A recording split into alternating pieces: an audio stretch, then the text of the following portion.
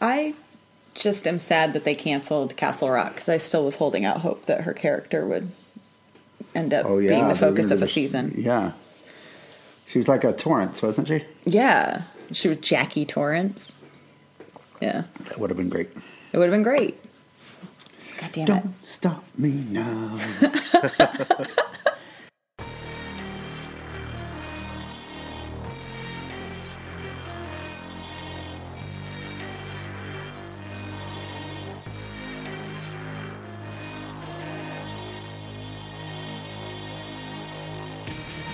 Welcome to another episode of Pajiba, the Pajiba television podcast.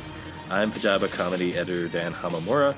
With me, as always, our Pajiba TV editor Tori Preston. Hello. Hello. And he's still got nothing 2 weeks in a row. Dustin Rose. Hello, Dan. This seems scripted, weirdly. It's we've talked about this. I have it printed out, just like I do every week. Just for, if you're listening to this, and, you know, you are, if you're hearing this now, so of course you're listening to this, so, yes, for all of you who are listening to this, which is all of you, whatever segments are about to come up, we recorded last week, including this intro, because of me, because I was out of town, when this episode should have been recorded, so, the shows may not be exactly up to date if they've aired another episode. And yeah, but you probably heard Dustin sing before this, so you're welcome. Well, what else are we talking about today? Why do you guys want to talk about The Boys season 3? You just want to talk about just the photo. Jensen? Just the photo. Yeah, did I showed you the new photo, Dustin. What?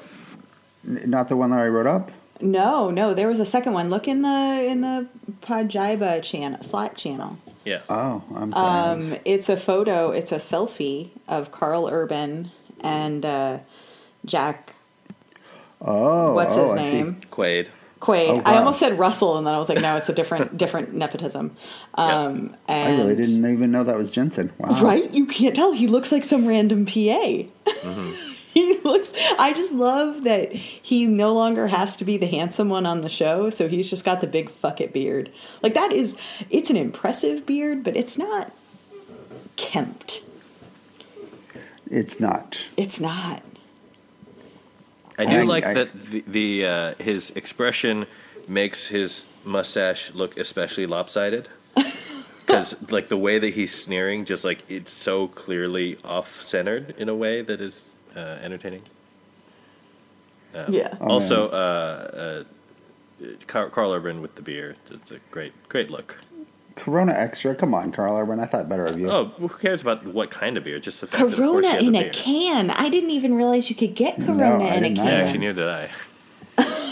But come on. But no, it's something where when you put him next to Carl Urban, and Carl Urban's got, like, the Billy Butcher beard. Mm-hmm. And it's just, I mean, because Carl Urban is very attractive. I don't know if you've noticed.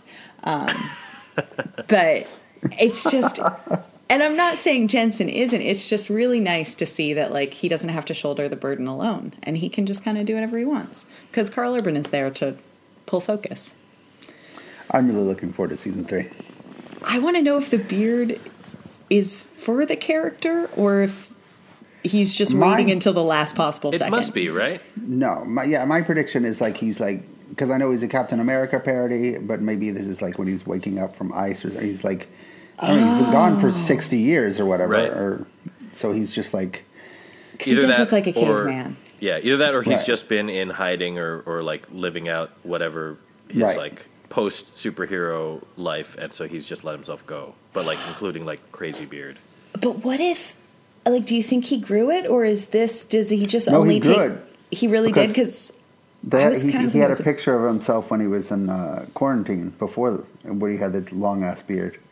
Because if I were him, I would get a really fancy beard wig, like a prosthetic, and just wear it around to fuck with people. I feel like when he was in quarantine, he had more gray, so I think maybe they dyed it. Oh yeah, just for men. Mm-hmm. Mm. I need to look into that. I always feel weird about it, dyeing your beard, though.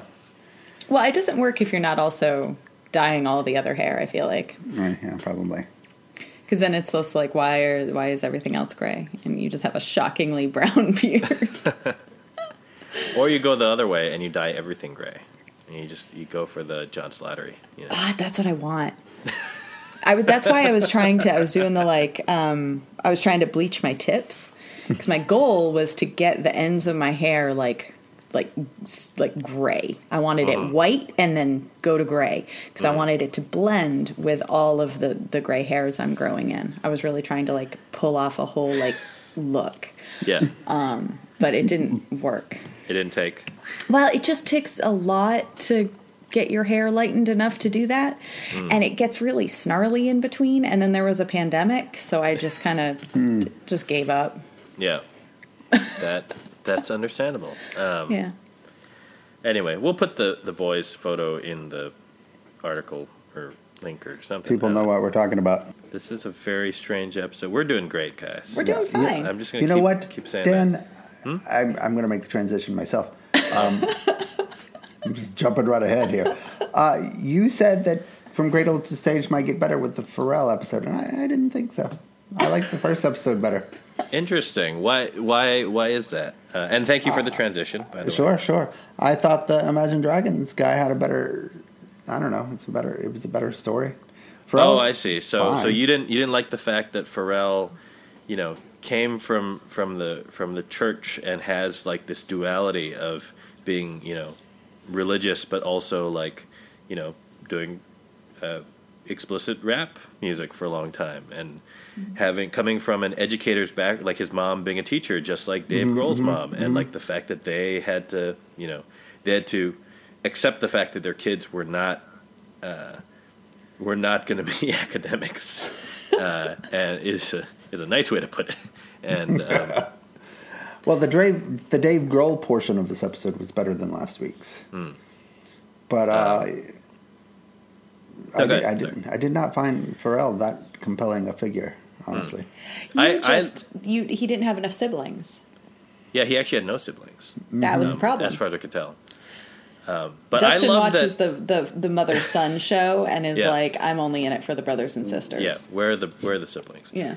One thing I did love about this episode, though, was that I'm assuming it's intentional, but if it wasn't, it's just an amazing accent. That like the way that anytime they did Pharrell and his mother in an interview together, the way that they're framed, his chair is lower than hers, so he looks like a little kid next to her, and it's amazing. Like, it's so perfect, because he even mentioned it in like a separate solo interview where he's like, when I'm around my family, I feel like a kid, and like he's even like I kind of even like hunch over because like I just feel like I'm still like the kid of the family kind of thing, and that was amazing.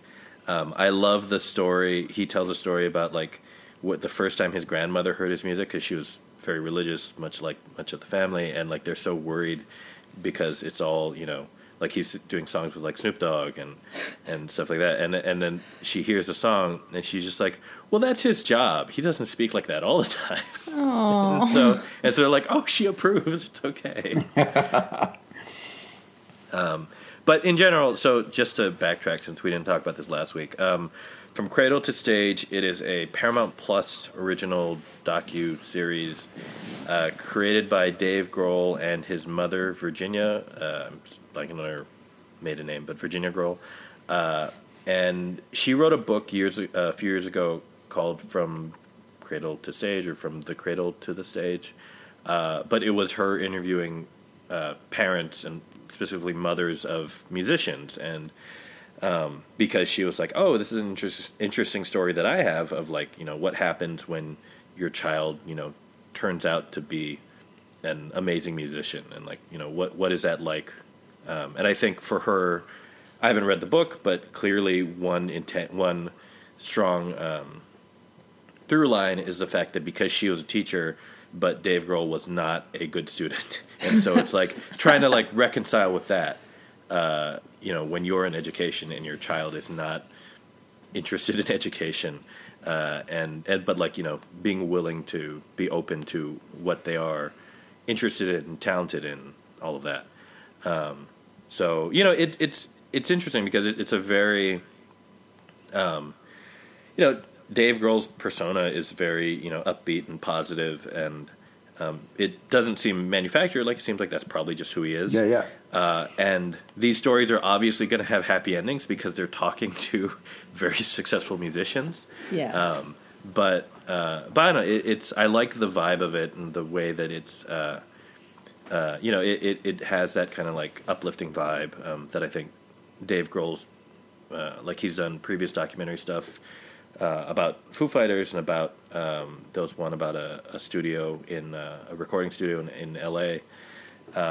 And it's so it has a good vibe for like if you want something kind of like light and uplifting, but the best parts so far, and I think Dustin, you mentioned a moment ago, have been, at least to me, like the moments with Dave and his mother, because you get a little bit of, if you don't know as much about their history, you get little pieces of like Foo Fighters history, or like Dave Grohl growing up kind of history, which is kind of in some of his other documentaries, so it's not new territory.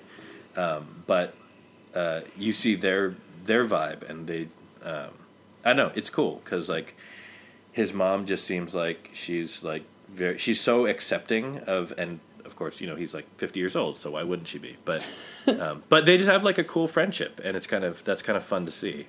Do you think that she, how influential do you think she was on the fact that he ended up being such a sort of like positive, well-rounded musician, like upbeat?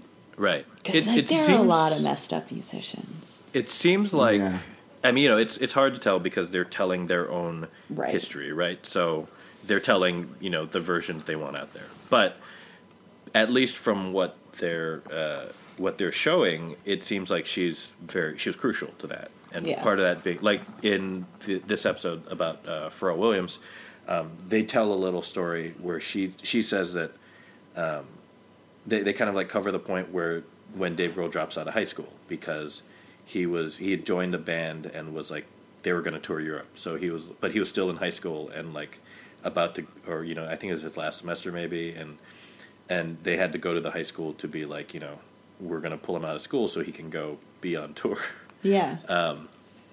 And his mother mentions in like a little interview snippet that the rest of the family, they don't say whether or not his dad was on board, but like I guess he was. It sounds like he was on board, but like as far as like like her mother and like other like aunts and uncles and stuff like that, they were like, "You're crazy to support him and to like let him do this." So she was kind of, at least the way that they're framing the story, she definitely seems like the one where it's like, well, this is what he's interested in, this is what he's good at. So let him pursue it. Even though he was 17 at the time. Not a lot of parents would do that. Yeah. And there is also one other piece that was really cool in this episode where she talks about seeing him at a show. This is like before he had joined that band, but in like a local, like with his friends kind of punk band. And they cut it in with footage, some random home video of that band playing. And she's just like, I didn't really realize until like I saw him play. It's like, oh, he's so good. Like he's really good. Oh. Yeah, he's Dave Grohl. Yeah, well, it turned out he was Dave Grohl. She didn't know that. I was trying to find a transition to. Oh, here we go. Yeah. What was your transition? Hacks. I was gonna say, speaking of making bad jokes, Hacks on HBOMax, our third HBO show today. That was our transition. We keep talking about HBO shows. We do. I was gonna do it earlier, and then we talked over it. Okay, yeah, but it's fine. It happens. That's how these things go. Dustin, you want to sing Blues Traveler Runaround again? Oh yeah. You can't just sing that one note. Hacks on HBO really Max. know words. It's a new comedy, dark comedy is how it's billed. Co-created by wait, I got all the names here. Lucia, Aniello, Paul Downs, and Jen Psaki. Aniello and Downs both came off of Broad City. Jen Psaki was also on Broad City, also on The Good Place. So 3 seasoned comedy writers, directors. The show is fundamentally about Jean Smart, who is an aging comedian in Las Vegas, and she is now paired with a young comedy writer played by Hannah Einbinder, who is also happens to be, speaking of Tori, you mentioned Hollywood. Nepotism earlier. She happens to be the daughter of Lorraine Newman. Oh, so I didn't know that. Yeah. I'm sorry, Lorraine Newman. What? I didn't mean to judge. I'm sure her daughter's lovely. Well, she's she's doing fine. She's doing fine. She's a comedian and has a show, and that's cool. But anyway, Hacks. The first 2 episodes were released on HBOMax last week. Shows with stand-up are always tricky because it's real hard to write stand-up and make it work, and then it's harder for it to work filmed, and then it's harder for it to work filmed fictionally. Like there's so many layers between you and the joke that it can be tough to get them across. I mean, it's why it wasn't stand-up, it was sketch, but like that's why there were a lot of people who didn't like Studio 60, and they're like, one of their complaints, was like, the sketches aren't funny. It's like, well, yeah, it's even if the sketches were amazing, it's going to be real hard to pull them off. So then, how did Seinfeld work? Seinfeld actually managed to make it one less layer, because that presentation is him essentially direct to camera. I mean, there's an audience there, but they're filming it in a way that's so basic that it can still feel like stand-up. Okay. I think versus like a show like this, or a show like Marvelous Mrs. Maisel, which I think actually does a pretty good job. It does, yeah. But it can. There's again, they're handling it in a different way. Like they're not handling it quite so much like a pure stand-up set. Like they're handling it more like that feels to me almost more like a musical, where you get a stand-up set in part because like she's in the story, she's going through whatever her emotional journey is up until the point where she has to. I mean, it's literally in the pilot. She has to get these feelings out, but it happens to be stand-up. But here, just anyway. So that all of that preamble just to say, it's tricky to handle stand-up sometimes. This show, while it's set in the world of stand-up, is clearly not about that performance so far. It's more just like this is the backdrop for this pairing of an older woman trying to hang on to what she has, and a younger woman trying to she's also lost like her whatever power and success she had up to that point. So the two of them having to come together to succeed if they can get along. So well, having it set in a Las Vegas whatever makes it a little easier too, because you don't have high expectations for the stand-up material, because they are like old people jokes. Right. It's more like old school. They just need to keep people in the seats long enough to buy drinks. Right, and that's true now. But even in the second episode, like you knew that Ava, is that her name? Yeah. Was going to have a big victory, and I guess I didn't realize it was going to be the pepper shaker immediately. I thought she was going to be able to write a big joke, and then Jean Smart would sell it on stage, and that would be the big victory. So I'm waiting for that to eventually happen, and then I think the material will need to be a little better for that to succeed. Well, yeah. So like so Jean Smart is sort of playing a Joan Rivers type. Oh yeah, right. Yeah. But like her act needs to be freshened up. And so they bring in this younger writer. It kind of feels like, so I didn't realize the backgrounds of the creators, but given that they all have worked on these like, acclaimed comedies, are they kind of working out their nightmare scenarios through Ava. Like, I make one bad tweet and I'm canceled and I can't get a job and I have to go to Las Vegas and write jokes for a terrible comedian. That's definitely possible, because that does feel like certainly the kind of the nightmare of an online comedy writer. Yeah. I didn't realize that one writer was also he's the agent. Oh yeah. And in Broad City, he was the trainer that what's her name was in love with. I'm forgetting the actors' names. Anyway, so here's what I keep coming back to, and I feel like Dustin was right. Like, he's kind of hinting at it with the, like, at some point Ava's going to have a win. She's going to like break through, like, write the joke that connects them. Right. You know, but now that, like, where the second episode ends, where it's like, Jean Smart's character still has not taken any of the jokes, and the win as far as, like, Ava's personality, it's just like her acknowledging that Ava was right and that their working relationship, they can't work together writing jokes unless Ava knows something about her. So she, like, opens up her personal archive and it's just like, here you go, transcribe everything. And it's like everything for decades of stand-up is in this room, which also seems like a special kind of hell. Yeah. And obviously that is an excellent way to get to know her and to know her voice and to be able to work. But it's still not getting her closer yet to writing whatever that joke is going to be that is accepted. Mm-hmm. And the way the synopsis kept selling the show was that it was about a dark mentorship. Right. So I'm kind of actually wondering if, like, we're all expecting them to start getting along. And, like, what if that kind of doesn't happen? Like, I want to know how dark it gets. Yeah.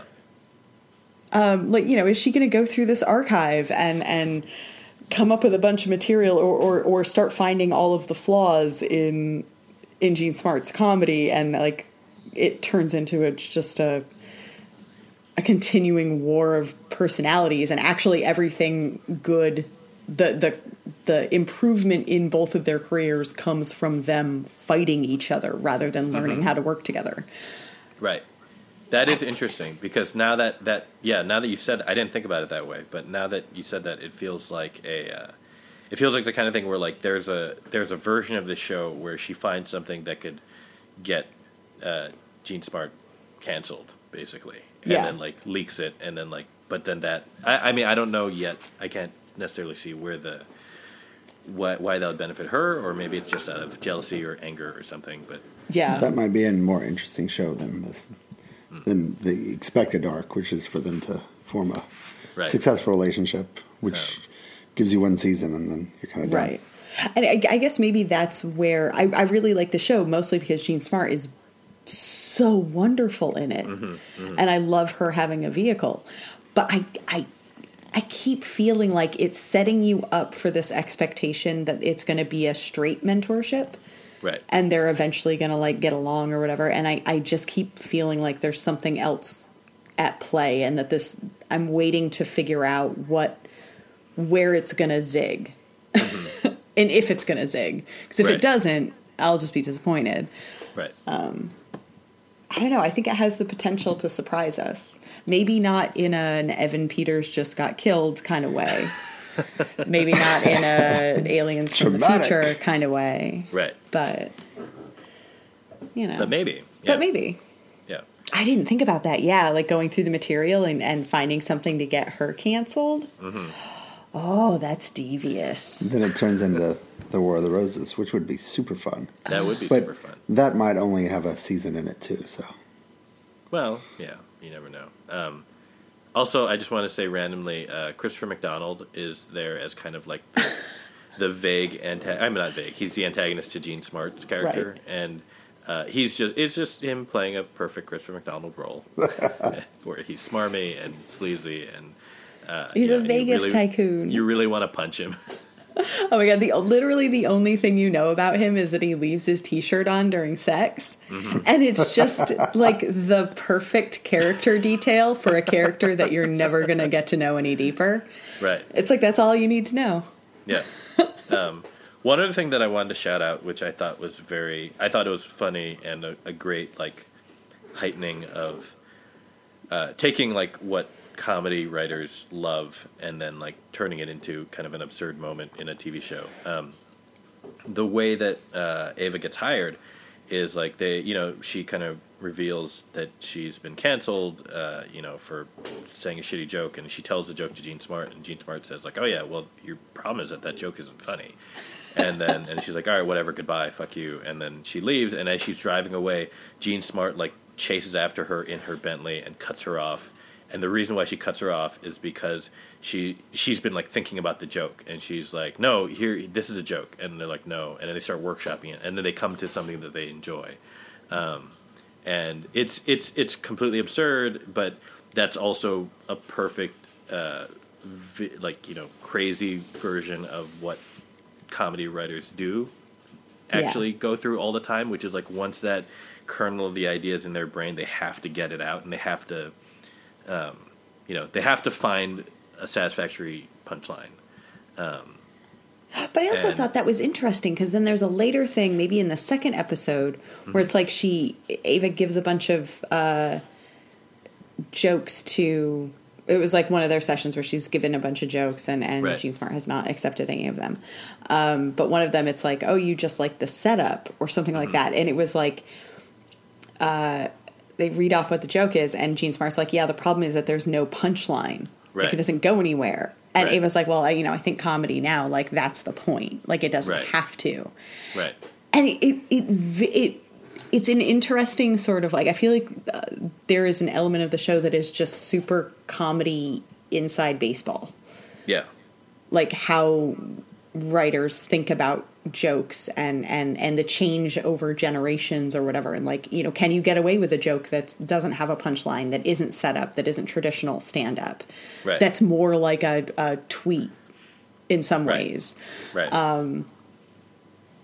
I don't know, like, I found it really interesting, but I also kind of was like, oh man, is that gonna make it a little too niche? Right. Well, so far they've managed to kind of, like, it feels like they've compartmentalize those moments into just, like, certain scenes, so it's not like the overarching theme of the show. Like the show is not about the clash between generational comedy styles, or theories on comedy. So, but yeah, it is interesting that's it's kind of cool that they do drop that in every now and then. Yeah. But anyway, Hacks, I don't know how many... Are they going weekly after this? Do you guys know? I think so. Another show that's going to be once a week, which I love. But, yeah, I don't mind it. Once a week on Thursdays, strangely. Thursdays, yes. I only mind it when it's Mythic Quest. I just want all of it at once. Only when... We didn't have Mythic Quest on schedule, even though... Well, there was nothing really to talk about. We covered it. Except for the ending, which was the Dustin ending. Oh, yeah. My only problem with the once a week thing from the streamers is that they've all decided that Thursday and Friday is the best day. And that's... They're just like, hey, fuck your weekend. Until June, when Disney does Loki on Wednesdays. Really? Yeah, that was they did a whole trailer that they were changing it up. Oh, I didn't watch the trailer. Oh, I like it. Well, no, it wasn't really a trailer. It was just like a bit where they have Tom Hiddleston, like, playing himself, like, as himself, come out and be like, "Hi, I'm Loki. Like, I play Loki. Like, taking over Wednesdays." And they, like, literally changed the release date, because I think we all, like, when they originally announced the release date, it was for a Friday. And they, like, rewound it so that it was going to be on a Wednesday. That makes so much more sense. Yeah. It's like, on a Friday, people are not going to read about it on Saturday. Yeah. You want to read about it on Thursday. I like it. Yeah. Should I sing a different song? I think you should. Yes. Simply the best. Better than all the rest. That's all I got. Oh. Maybe that should just be the whole thing. That's it. Good night, everybody. Good night. Good night.